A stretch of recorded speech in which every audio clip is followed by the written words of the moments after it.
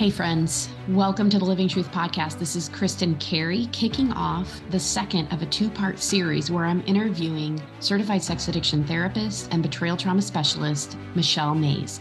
We're discussing her book, The Betrayal Bind. And if you haven't already heard the first episode, I encourage you to go back and listen to that one first.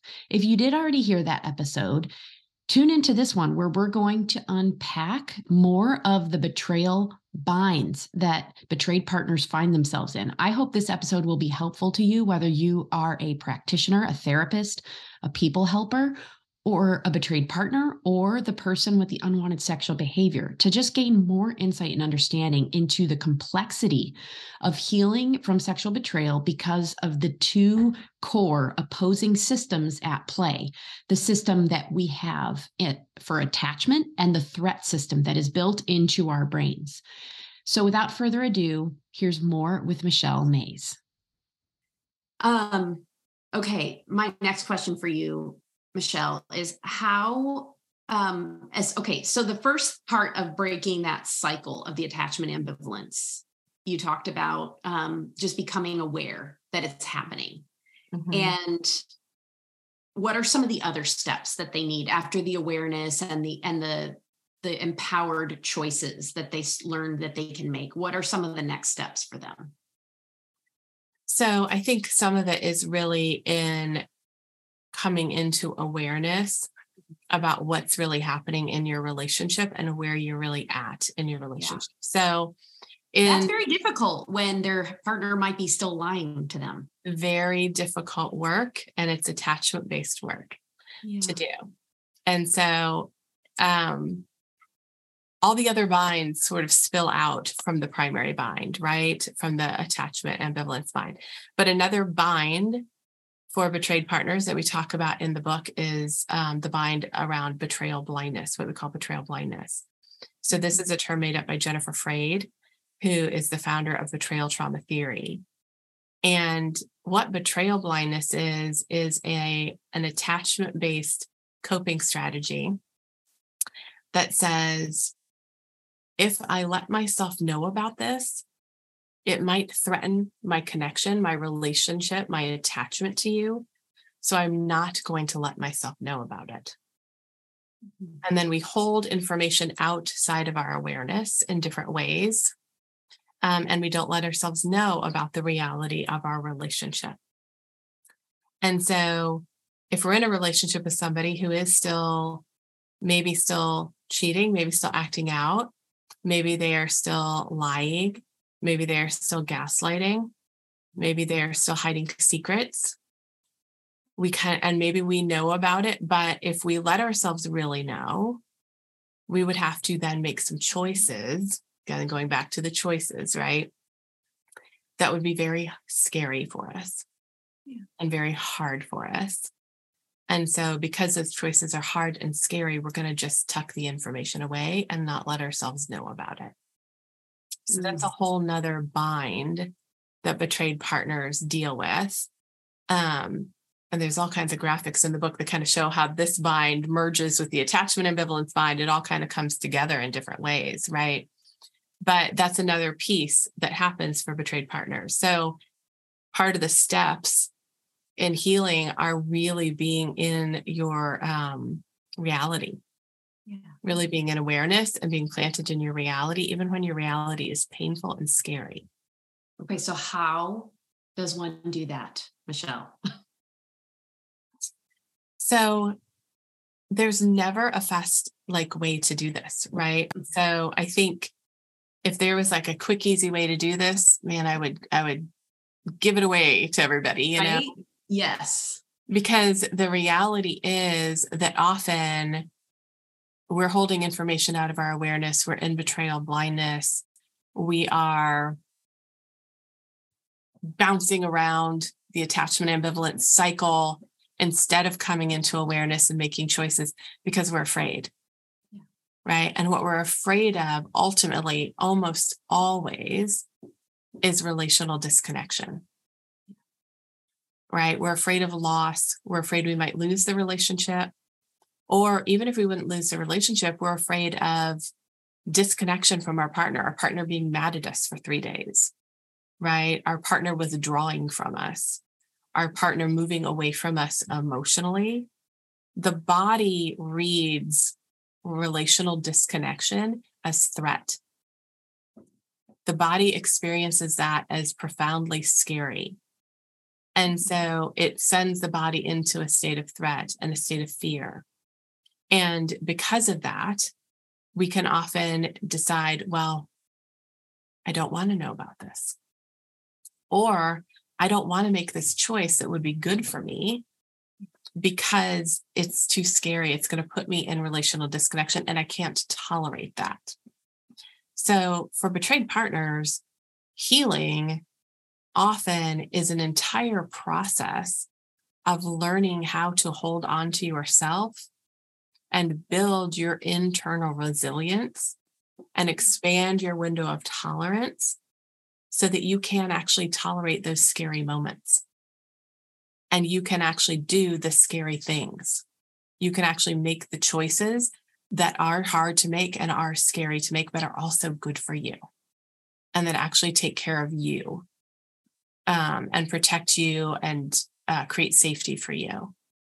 So doing that, it's a whole process. It's a whole process to learn to do that. Yeah, absolutely. I hear partners so often say that the pain of the betrayal and the pain of that threat of loss feels like death. And I think it does. It feels like I always talk about abandonment terror. yeah. For some partner, some people, not at all, but if you have childhood trauma where you experienced neglect or you experienced any form of abandonment, then often relational disconnection in your adult relationships rings the bell on that childhood neglect and abandonment and makes it even bigger and even more scary and can give you this fear, this abandonment terror kind of fear, that you have to work through. One of the things I always say to my betrayed partners that I'm working with, and comes from Pia Melody. Pia used to say this. Pia, they wrote Facing Codependence and Facing Love Addiction. She always said an adult cannot be abandoned, right? Because an adult always has themselves. Yeah. And so that's part of what the learning is for a betrayed partner, that they actually really do have inside of them what they need to be able to be okay and take the steps that they need to take in their relationship. But sometimes that's a lot of work to help that awareness grow and them to get connected to that resourcefulness inside of them.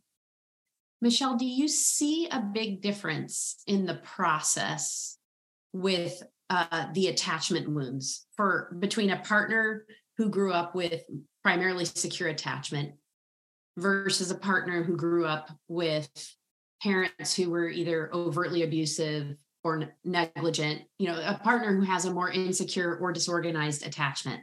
Yes, style? I do. Can you I describe do. I think, the difference that you see? Yeah, I think for those partners who have more of a secure base from childhood, let's call it a secure base, right, that they grew up with, and more of a secure sense of self as a result, right? Because let me just back up and say this. The way that our attachment system functions is it goes in two directions. It's one, what we believe about others. Are they dependable? Will they be there for me? Can I trust them? All of that. But it's also what we believe about ourselves. Am I worthy of connection? Am I worthy of fidelity? Am I worthy of loyalty? Am I worthy of faithfulness? Am I worthy of honesty? So it goes in both of those directions. And so those who have a stable base tend to have more of an internal belief of I'm worthy of honesty, connection, fidelity, loyalty, and I can trust others. And that sense of worthiness inside of them often translates to a better ability to do the work of staying in reality, making good choices, taking risks, setting boundaries, using their voice effectively, all the things that are part of operating from your authentic self in the relationship and making good choices for yourself as you heal, they're able to do that often a little bit more easily, right? It's still hard for them. It's still scary because normal human beings is scary for, right? Yeah. So it's not that it's a walk in the park, but they're just able to access, they have resources available to them inside of them because of their childhood that they can access that help them and support them in that. Versus a partner who has experienced overt abuse, overt abandonment, overt neglect, all of those things, chronic, systemic neglect often, right? What that's going to give around those two things is, number one, when I look at other people, I can't depend on you. You're not available. I can't trust you, right? This question, this assumption that others are questionable, right? And then when they turn inward, it becomes, I'm not worthy. I'm not worthy of connection. I'm not worthy of fidelity. I'm not worthy of loyalty. I'm not worthy of feeling the thing I really long to feel, which is safely connected to another person, right? Mm-hmm. So that then means that when they come to this task of, now I've got to make a request in my relationship and say, hey, here is what I need. Yeah. In order to stay in this relationship and move forward after the cheating, here's what I would need from you. And if you're unwilling to do that, then here's the boundary. Here's what I'm going to need to do for me to take care of me. Mm-hmm. When it comes to that scary moment of doing that, they have much less internal resources to draw on to support them in that. Yeah. So there's much more work that goes into building those internal resources to support those betrayed partners, to help them be able to then do the work that they need to do in the relationship to help take care of themselves. Yeah. It really is like pushing a giant boulder up a mountain. It's complex. It's really complex work. And I think this is what I see happen a lot of times for betrayed partners and for their helpers, therapists, coaches, etc. What I see happen is you're working with somebody, they're working with a betrayed partner, the betrayed partner's in therapy, whatever. And they're like, here's how you set a boundary. Here's what a boundary is. Here's how you set a boundary. Here's what you do with the boundary. And the betrayed partner is like taking the notes. They're yes, I'm going to do it. Here it is. We role play the boundary. We do all of it in the office, all the stuff, right? They go home. They don't set that boundary. They don't set it, or they do it, but they don't hold the boundary. Right. They don't, right? And then we're working on all these different pieces about boundaries and voice, and the betrayed partner is not doing it.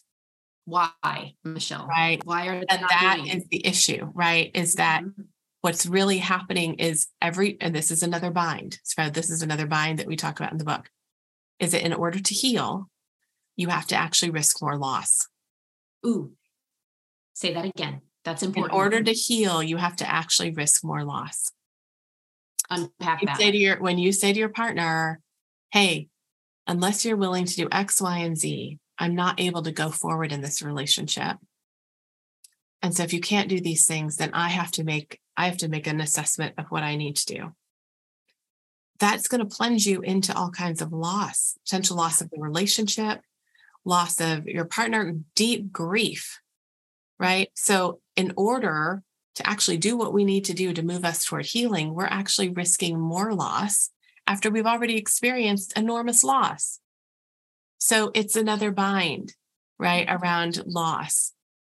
And we have to help partners through that. And I think sometimes therapists get stymied and they think, why is this partner not?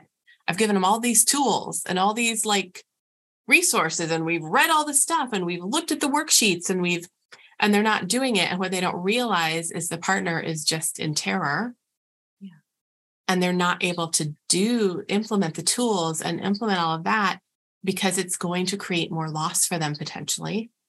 And they don't feel like they can survive it. Yeah. Because it's going to put them into that abandonment terror. Yes. They don't feel like they can survive it. Yeah. That is so true. That is so true.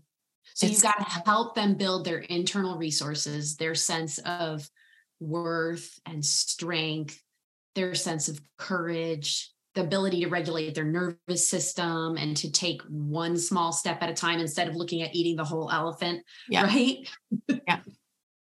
Yeah. You have to do that work, and it's painstaking work. But I think what I hope everybody is hearing as we're talking about this is that you don't want to miss this layer of the work, right? Because if you just stay up here with the skill building and the tools, and you're not looking at the fear and the shame and the different things that are underneath that are often blocking partners from being able to do the next thing, then you and the partner, you as the treatment professional and your partner can stay stuck for a really long time. Yeah. And you can kind of do what I call circling the drain, where it's like you just don't know how to, it's like you can tell it's not, you need something else, but you don't know what. And you're just going round and round and round, So I wonder, for these treatment professionals, if reading your book and listening to this podcast episode might help. I believe it will. Mm-hmm. Yeah.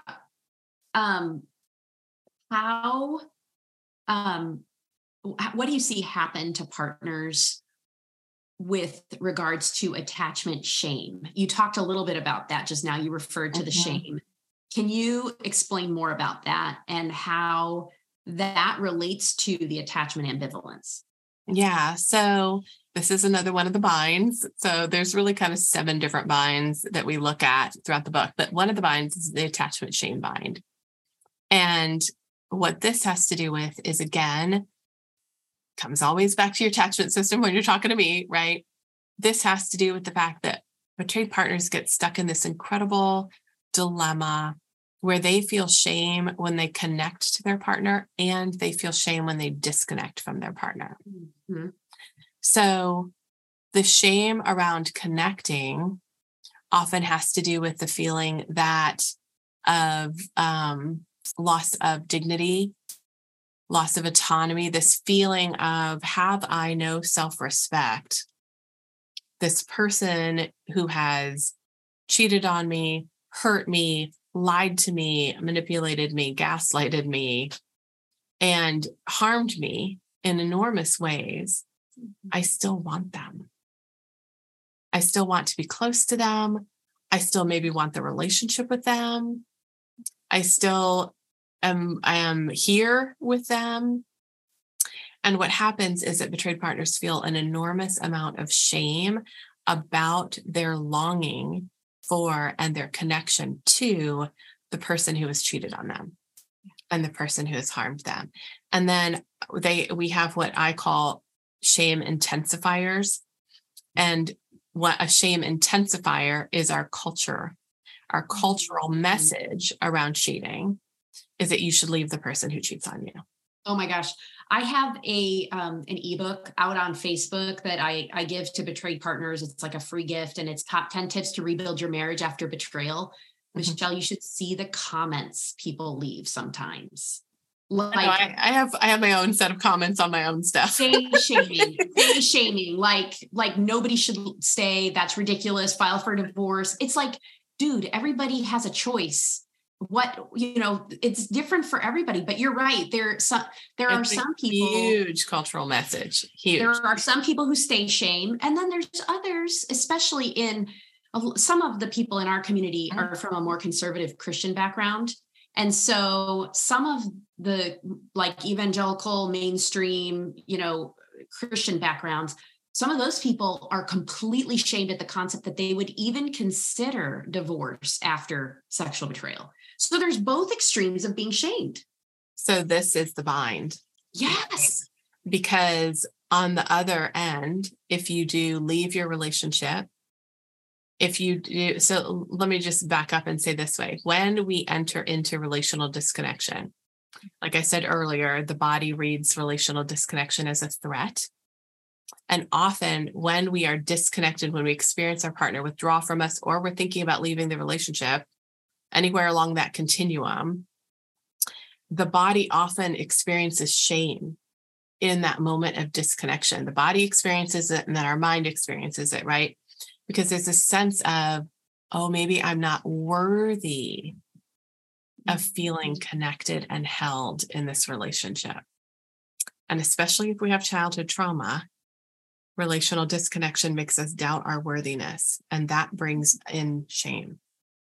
So when we move toward the side of the cycle, the attachment ambivalence cycle, where we're experiencing disconnection, we're almost always experiencing shame along with that. And then there's the added big shame of thinking about leaving my relationship, right? Because now what's the cultural message around that? You failed, right? The cultural message around leaving a marriage is you failed. Right. Rather than maybe you made a choice to take care of yourself, right? After doing everything you knew to do. Yeah. Right. So maybe it's not a failure. Maybe it's a part of growth. I don't know. But our message, we have cultural intensifiers that intensify both sides of the shame bind, right? And say, shame on you for staying with somebody who cheated on you, and shame on you for leaving because now you failed. And so partners have nowhere to go in this dilemma of connection and disconnection that they don't encounter shame. They encounter shame no matter where they turn. And that is its own profound dilemma for partners to wrestle with and deal with. That can feel really impossible for partners who do not have a good support system. It's really debilitating. And I think, undermines their sense of self so profoundly, because what it does is it makes them feel like they have no choice that doesn't run them into shame. Yeah. Yeah. I know my therapist coached me a lot early on. My marriage ended in divorce because of betrayal in 2006. And I experienced profound levels of shame and lost my job in ministry because of getting a divorce, even though it was because of sexual addiction and infidelity. But my therapist reassured me that my choices were crappier, and crappiest in the given circumstances, right? Mm-hmm. And so I chose the least crappy, but it still was terrible. It was painful in a long recovery process.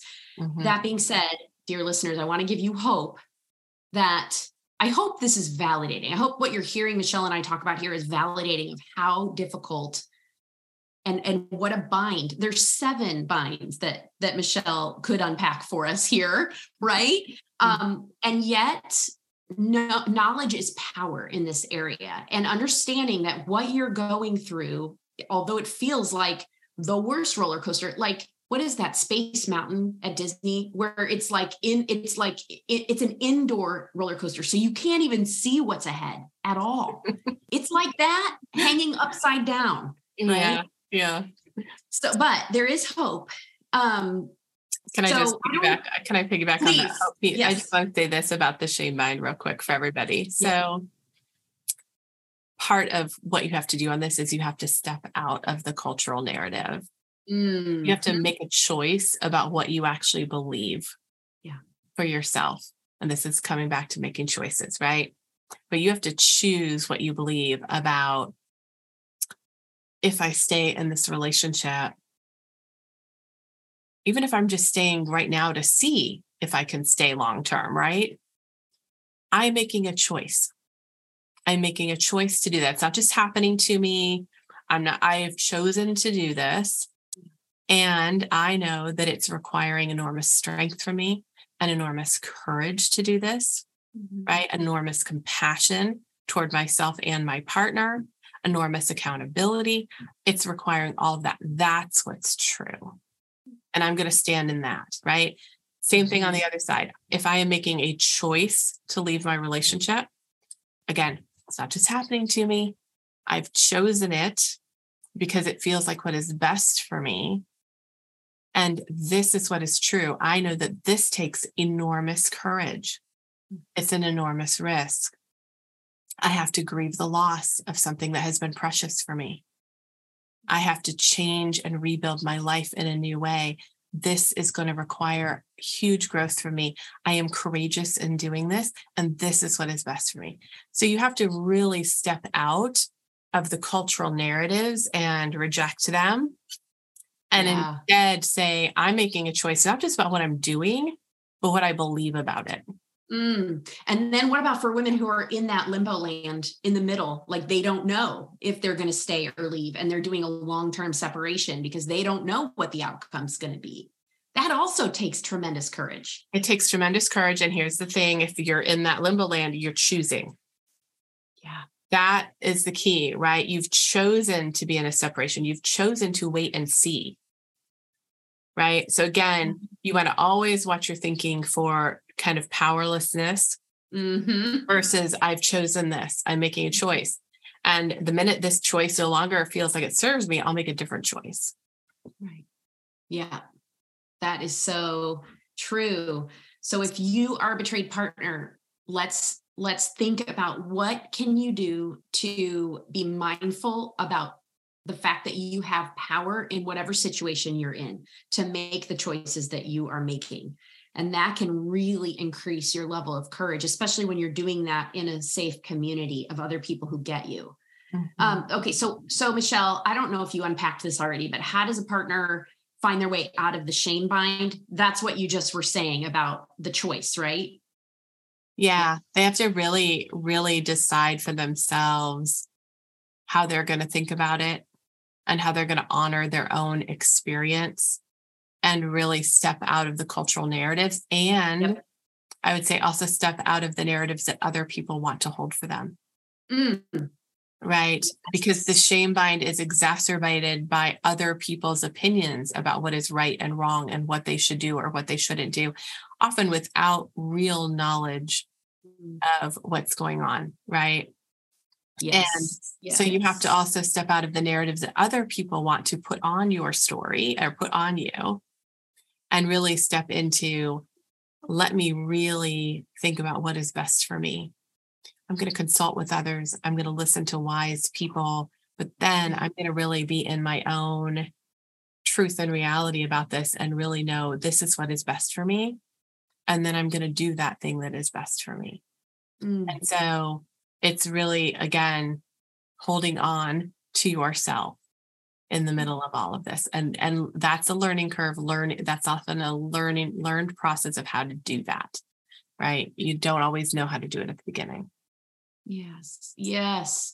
And I think listeners, if you are at the beginning and initially some partners want to talk about what's going on in detail to a lot of people in their life, and others want to hold it closer, and both are choices and both can be empowered choices. But what I want to encourage you to consider, and this is what I tell women in my community, is you can never take it back from telling people what you're dealing with, but you can always choose mindfully to tell people more later on. And when in doubt, I always encourage women to go to a trained professional, like a CSAT, an APSATS trained therapist or coach, and a betrayal trauma trained community like Women in the Battle, to get the help that you need, instead of going out there and telling people who don't know how to help you. And they don't know all the details of what causes sex addiction and all of these betrayal binds and all of the attachment injuries of betrayal. And you're not going to get good, supportive,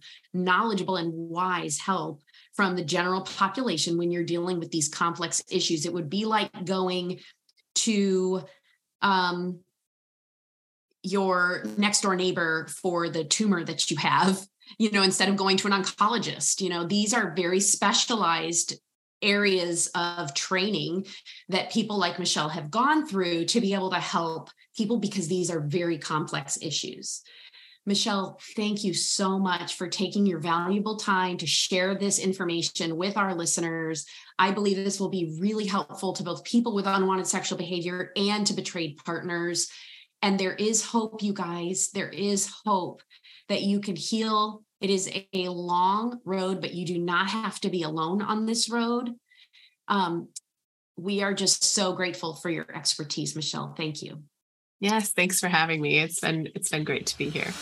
Absolutely. Well, friends, if you would take a moment, if you haven't already, to rate and or write a review on the Living Truth podcast here, because that will help more people find the help and the hope that they need. And until the next episode, I am holding out hope for you.